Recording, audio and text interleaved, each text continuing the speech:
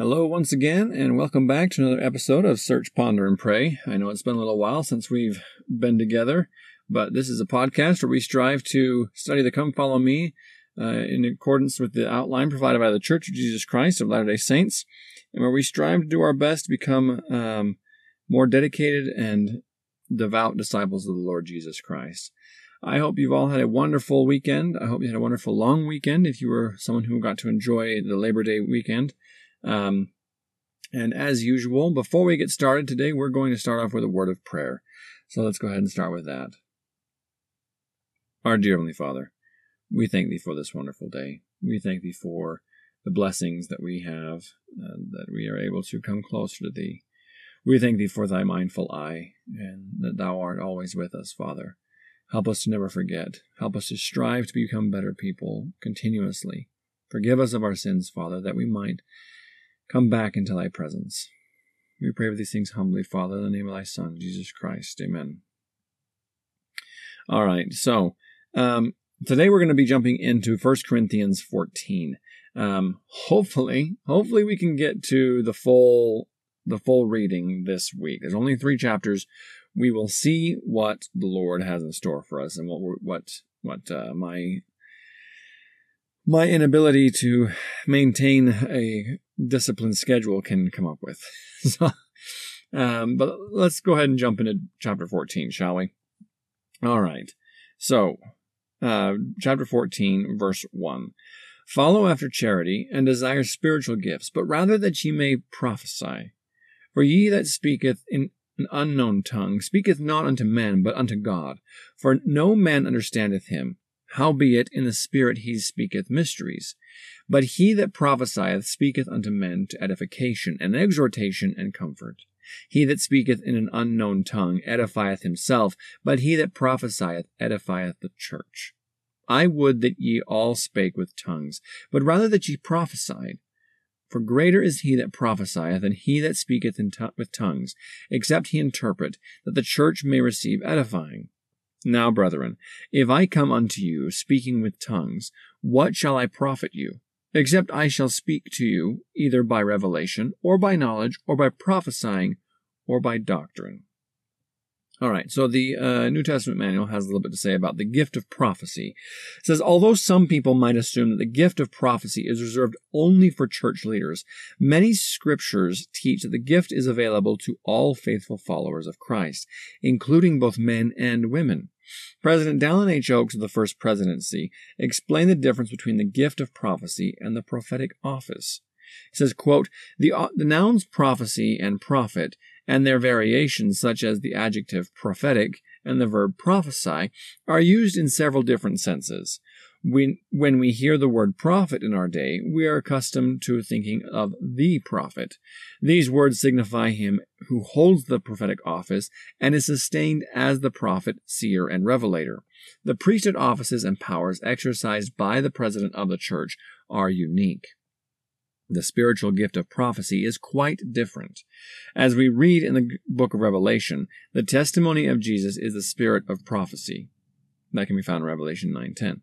The prophet Joseph Smith relied on this scripture in the teaching that every other man who has the testimony of Jesus is a prophet. Similarly, the apostle Paul states that he that prophesieth speaketh unto men to edification and exhortation and comfort. Thus, in the sense used in speaking of spiritual gifts, a prophet is one who testifies of Jesus Christ, teaches God's word, and exhorts God's people. It is, in its spiritual sense, to prophesy means much more than to predict the future. In our day, Elder Joseph Fielding Smith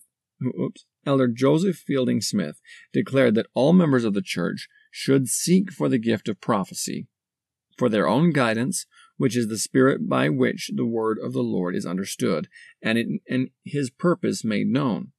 It is important for us to understand the distinction between a prophet who has the spiritual gift of prophecy and the prophet who has the prophetic office.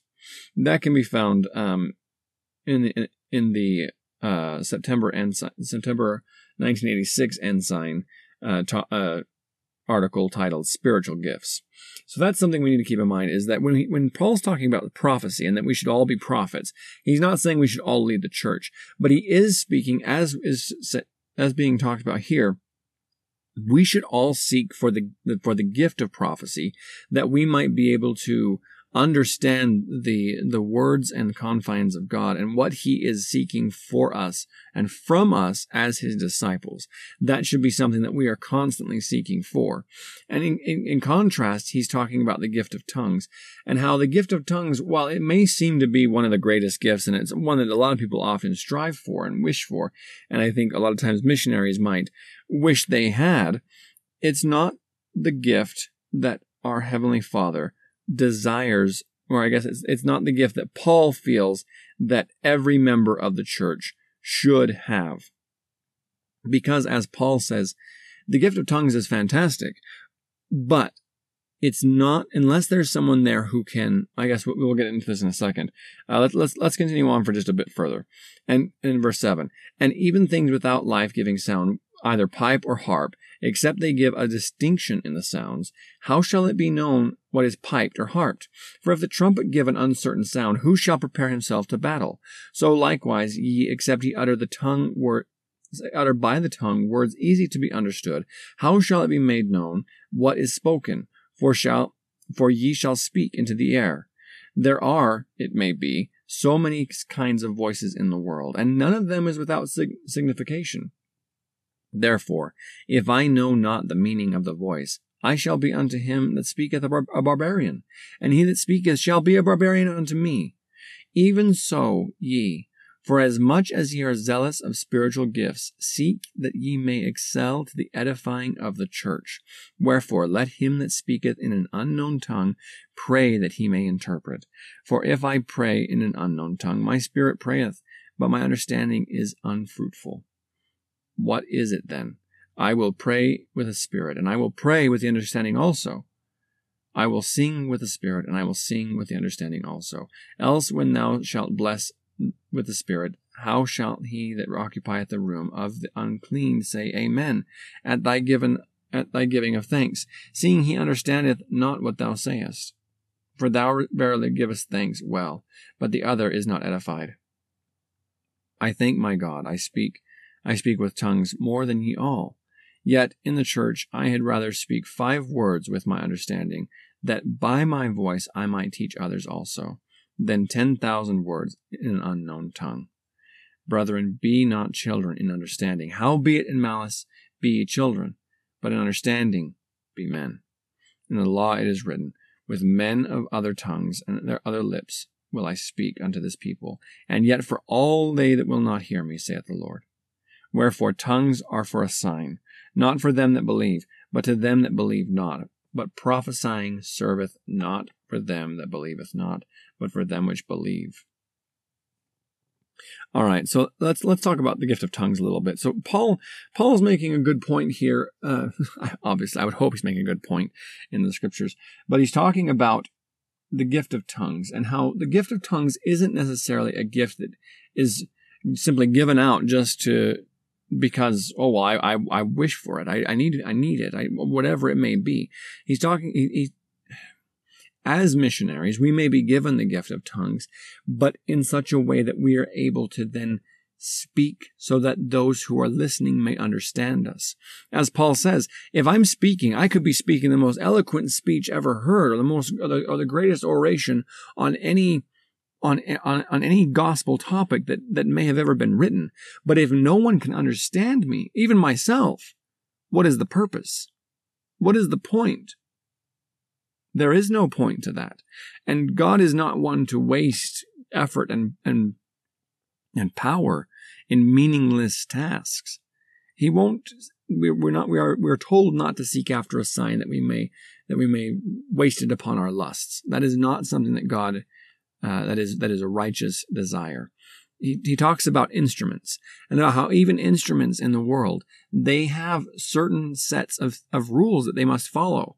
If you think about music, if you're someone who deals with music at all, you know that there's music theory, and theory is kind of the rules or the understanding of how music works and why certain sounds or notes combined together create harmonies or dissonance or different combinations that create the sounds and the desired music that we might be looking for. But if you've ever had a child walk up and kind of pound on the piano, it's usually very discordant and not something that you can really enjoy or anything that could be considered true music in any sense. And Paul's talking about the same thing with spiritual gifts. That, especially with tongues, the gift of tongues is just that discordant noise, just mindless babbling. What is the point? What is the point of such an event? So let's jump over to the New Testament manual. It has a bit to say about the gift of tongues. The apostles and others spoke with other tongues on the day of Pentecost. On this occasion, the gift of tongues was manifest through God's servants teaching the gospel in languages and were known to the listeners, but unknown to the speakers. Other manifestations of the gift of tongues occurs when a person is moved by the Spirit to speak a language that is unknown to either the speaker or the hearers. This second manifestation of the gift of tongues seems to have been highly sought after by some members of the church in Corinth as supposed evidence of a person's spirituality. Paul corrected this misunderstanding as he explained that this form of the gift of tongues provided unbelievers with evidence of God's power, but did not teach or edify the saints. In the early years of the Church of Jesus Christ of Latter-day Saints, some individuals were influenced by false spirits and engaged in unusual behaviors during worship, including attempting to speak in unknown tongues and claiming it was done by divine power. For a time, some members were deceived into believing that this was a manifestation of the Holy Ghost. The prophet Joseph Smith received inspired direction to help correct this misunderstanding. You can find that in Doctrine and Covenants 50 and Doctrine and Covenants 52. Elder Robert D. Hales reviewed some important cautions regarding the purpose of and use of the gift of tongues. He said, quote, "We are told by prophets in this dispensation that revelation for the direction of the church, will not be given through the gift of tongues. The reason for this is that it is very easy for Lucifer to falsely duplicate the gift of tongues and confuse the members of the church. Satan has the power to trick us as it pertains to some of the gifts of the Spirit. One in which he is the most deceptive is the gift of tongues. Joseph Smith and Brigham Young explained the need to be cautious when considering the gift of tongues. You may speak in tongues for your own comfort, but I lay this down for a rule, that if anything is taught by the gift of tongues, it is not to be received for doctrine. Speak not in the gift of tongues without understanding it, for without interpretation the devil can speak in tongues. The gift of tongues is not empowered to dictate the church. All gifts and endowments given of the Lord to members of His church are not given to control the church, but they are under the control and guidance of the priesthood and are judged of by it. The gift of tongues is used by missionaries to teach the gospel to all nations of the world." And that comes from Elder Hales' talk titled "Gifts of the Spirit." Well, I guess it's a article, "Gifts of the Spirit," written in the February 2002 Ensign. And so it kind of continues with the fact that everything should be done to the edification. It says that Paul said, "Let all things be done unto edifying." Paul repeatedly used forms of the word edify in 1 Corinthians 14. To describe the purpose of spiritual gifts, the word edifying is a translation of the Greek oikodomon, which literally means the process of building a house. Paul said that the members of the church were God's building, oikodomai. That's in 1 Corinthians 3. Therefore, one reason we should seek for spiritual gifts is to build up or to strengthen the church of God. So we see once again that the purpose for spiritual gifts is not simply because we're collecting things to put on a shelf, or we wish to have more spiritual power than any of those around us, or we may feel that, oh, well, we deserve this, or we're testing God in some way. We feel like we want to see if God really does have the power to do those things. That is not the purpose of spiritual gifts. And so Paul's telling us the purpose of spiritual gifts is to build up the church, is to build up the kingdom of God. And that goes back to the law of consecration, that with the law of consecration, we should seek that all of our efforts are for the benefit and building up the kingdom of God. It always comes back to, is our eye single to the glory of God, or do we seek our own glory or the glory of another being? Is that what we're seeking? If our eye is not single to the glory of God, why are we then? I think we could, in some sense, say that there is a form of idol worship being undertaken.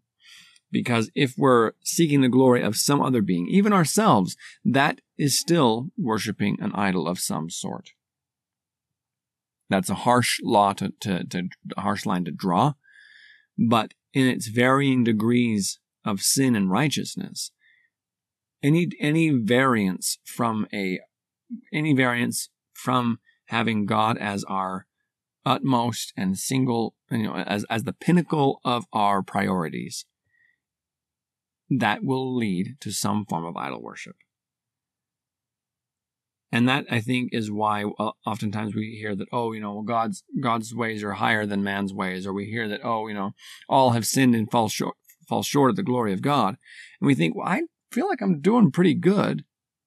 And we might be on a higher path than perhaps the rest of our culture, the rest of our surroundings, the rest of our neighbors per se. But it's not about, are you better than your neighbors? It's, are you better than the natural man that you're wrestling with every day? There's a reason why there are varying degrees of glory. Because for that level of glory that we are willing to seek after, that is the glory that we're going to obtain. If we get comfortable where we are, then we should not be surprised if God expects us to be comfortable in the kingdom we have ended up in. But let's continue on in verse 23. If therefore the whole church be come together into one place, and all speak with tongues, and there come in those that are unlearned or unbelievers, will they not say that ye are mad? But if all prophesy, and there come in one that believeth not, or one unlearned, he is convinced of all, he is judged of all. And thus are the secrets of his heart made manifest, and so falling down on his face, he will worship God, and report that God is in you of a truth. How then is it, brethren, when ye are come together, every one of you that hath a psalm, hath a doctrine, hath a tongue, hath a revelation, hath an interpretation, let all things be done unto edifying.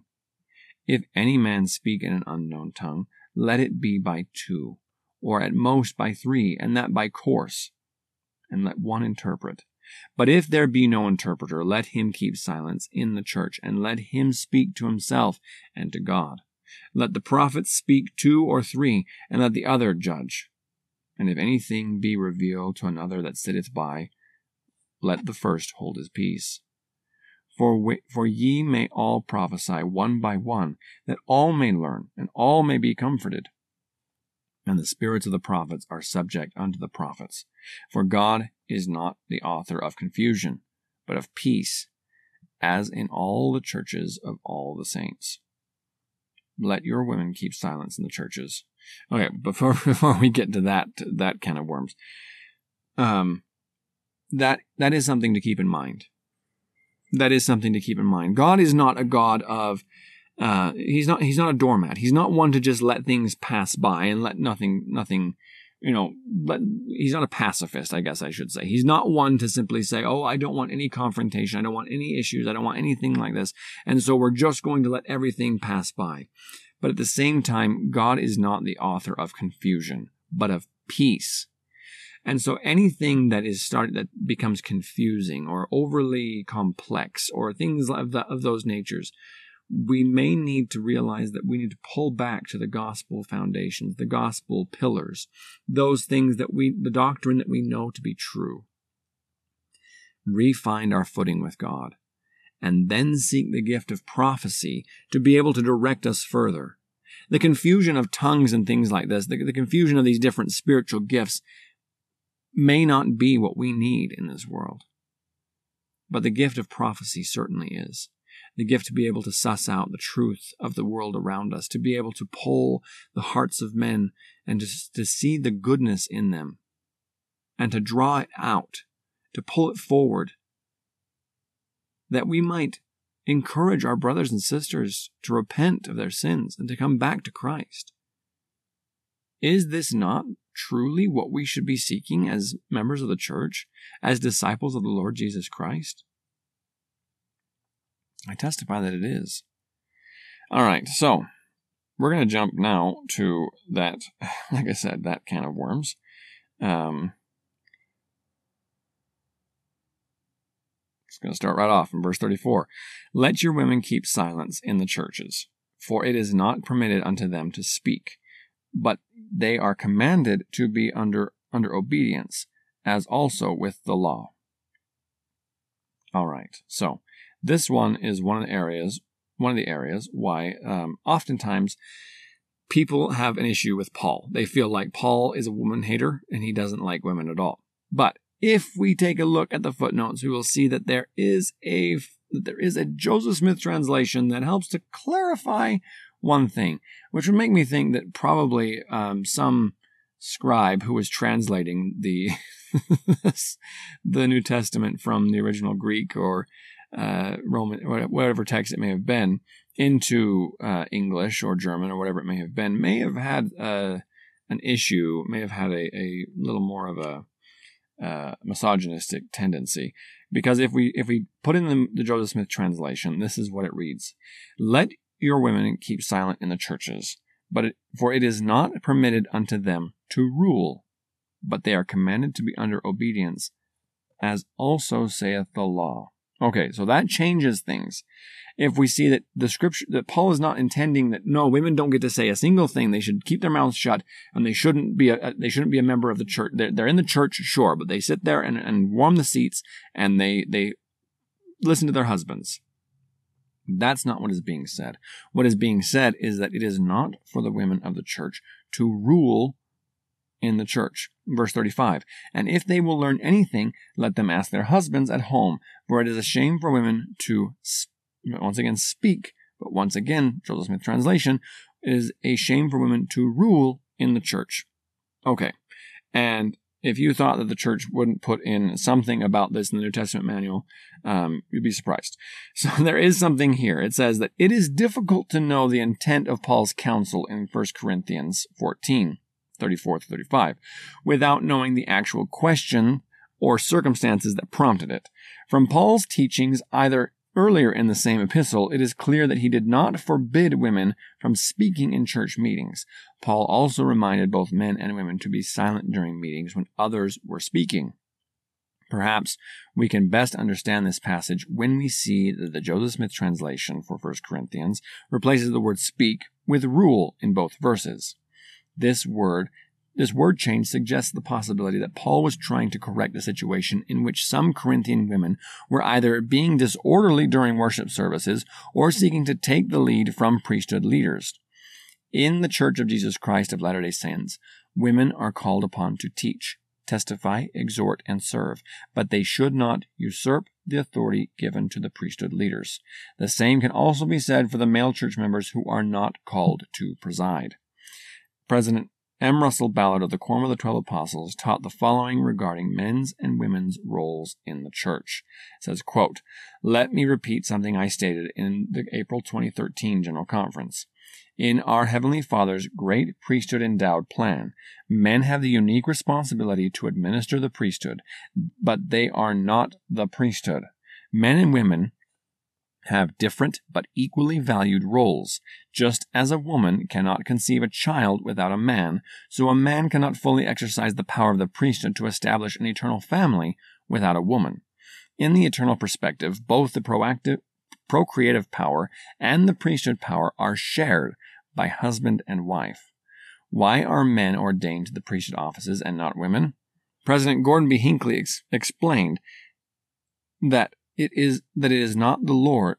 was the Lord, not man, who designated that men in his church should hold the priesthood, and that it was also the Lord who endowed women with capabilities to round out this great and marvelous organization, which is the church and kingdom of God.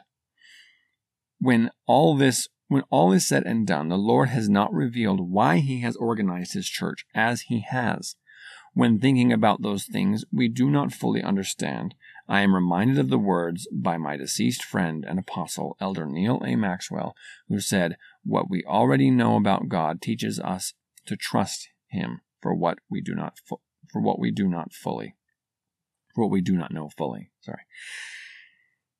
Elder Jeffrey R. Holland stated in this last April conference, "In this church, what we know will always trump what we do not know." Brothers and sisters, this matter, like many others, comes down to our faith. Do we believe that this is the Lord's church? Do we believe that he has organized it according to his purposes and wisdom? Do we believe that his wisdom far exceeds ours?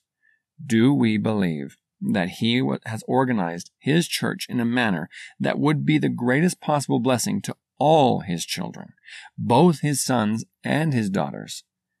Women are integral to the governance and work of the church through service as leaders in Relief Society, Young Women, and Primary. Through their service as teachers, full-time missionaries, and temple ordinance workers, and in the home, where the most important teaching in the church occurs. That comes from his Brigham Young University Campus Educational Week devotional in August 2013, talk titled, "Let Us Think Straight." So, before we get all upset that, Paul says, women shouldn't talk, or before we think we can bash this over the head of women and say, it says in the scriptures that women shouldn't speak in the church, so obviously you shouldn't be saying anything, or you don't know anything, or whatever. We should check our doctrinal understanding as a whole. That is a good rule to follow. If we find anything that we find doctrinally interesting in the scriptures in one place, check it against the doctrine as a whole. Check it against the scriptures as a whole. Is it an outlier? Does it seem to stick out in some way that doesn't make sense with the way things were handled in other areas of the scriptures? If so, there might be something we're not understanding fully. Let's continue on. Verse 36. What? Came the word of God out from you? Or came it unto you only? If any man think himself to be a prophet or spiritual, let him acknowledge that the things that I write unto you are the commandments of the Lord. But if any man be ignorant, let him be ignorant. Wherefore, brethren, covet to prophesy, and forbid not to speak with tongues. Let all things be done decently and in order. Order is something that God greatly appreciates, and something that without the organization of the world, without the organization of the family, without the organization of the great plan of salvation, we could not enjoy the blessings that come to us from the gospel. We must maintain our faith. We must focus on the things that truly matter in this life. We must keep our eye single to the glory of God, and let all things be done in order. For God truly is a God of order and a God of miracles. Brothers and sisters, I testify that this is true. I pray that you're able to feel that as we studied this chapter together.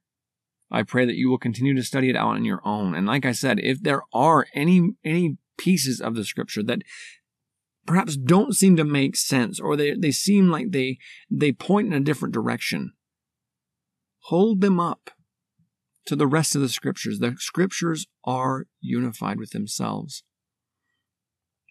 We use the Book of Mormon, we use the Doctrine and Covenants, we use the Pearl of Great Price, and we use the Bible as waypoints that all together in combination and in concert point us back to eternal life with the Lord Jesus Christ and His Father, our Father, the God of us all. I testify that as we strive to do these things, we will receive the greater blessings that come in the eternities, and we will receive the peace and joy that we so desperately seek in this life, for ourselves and for our families and friends. I testify that these things are true, and I say these things in the name of Jesus Christ. Amen.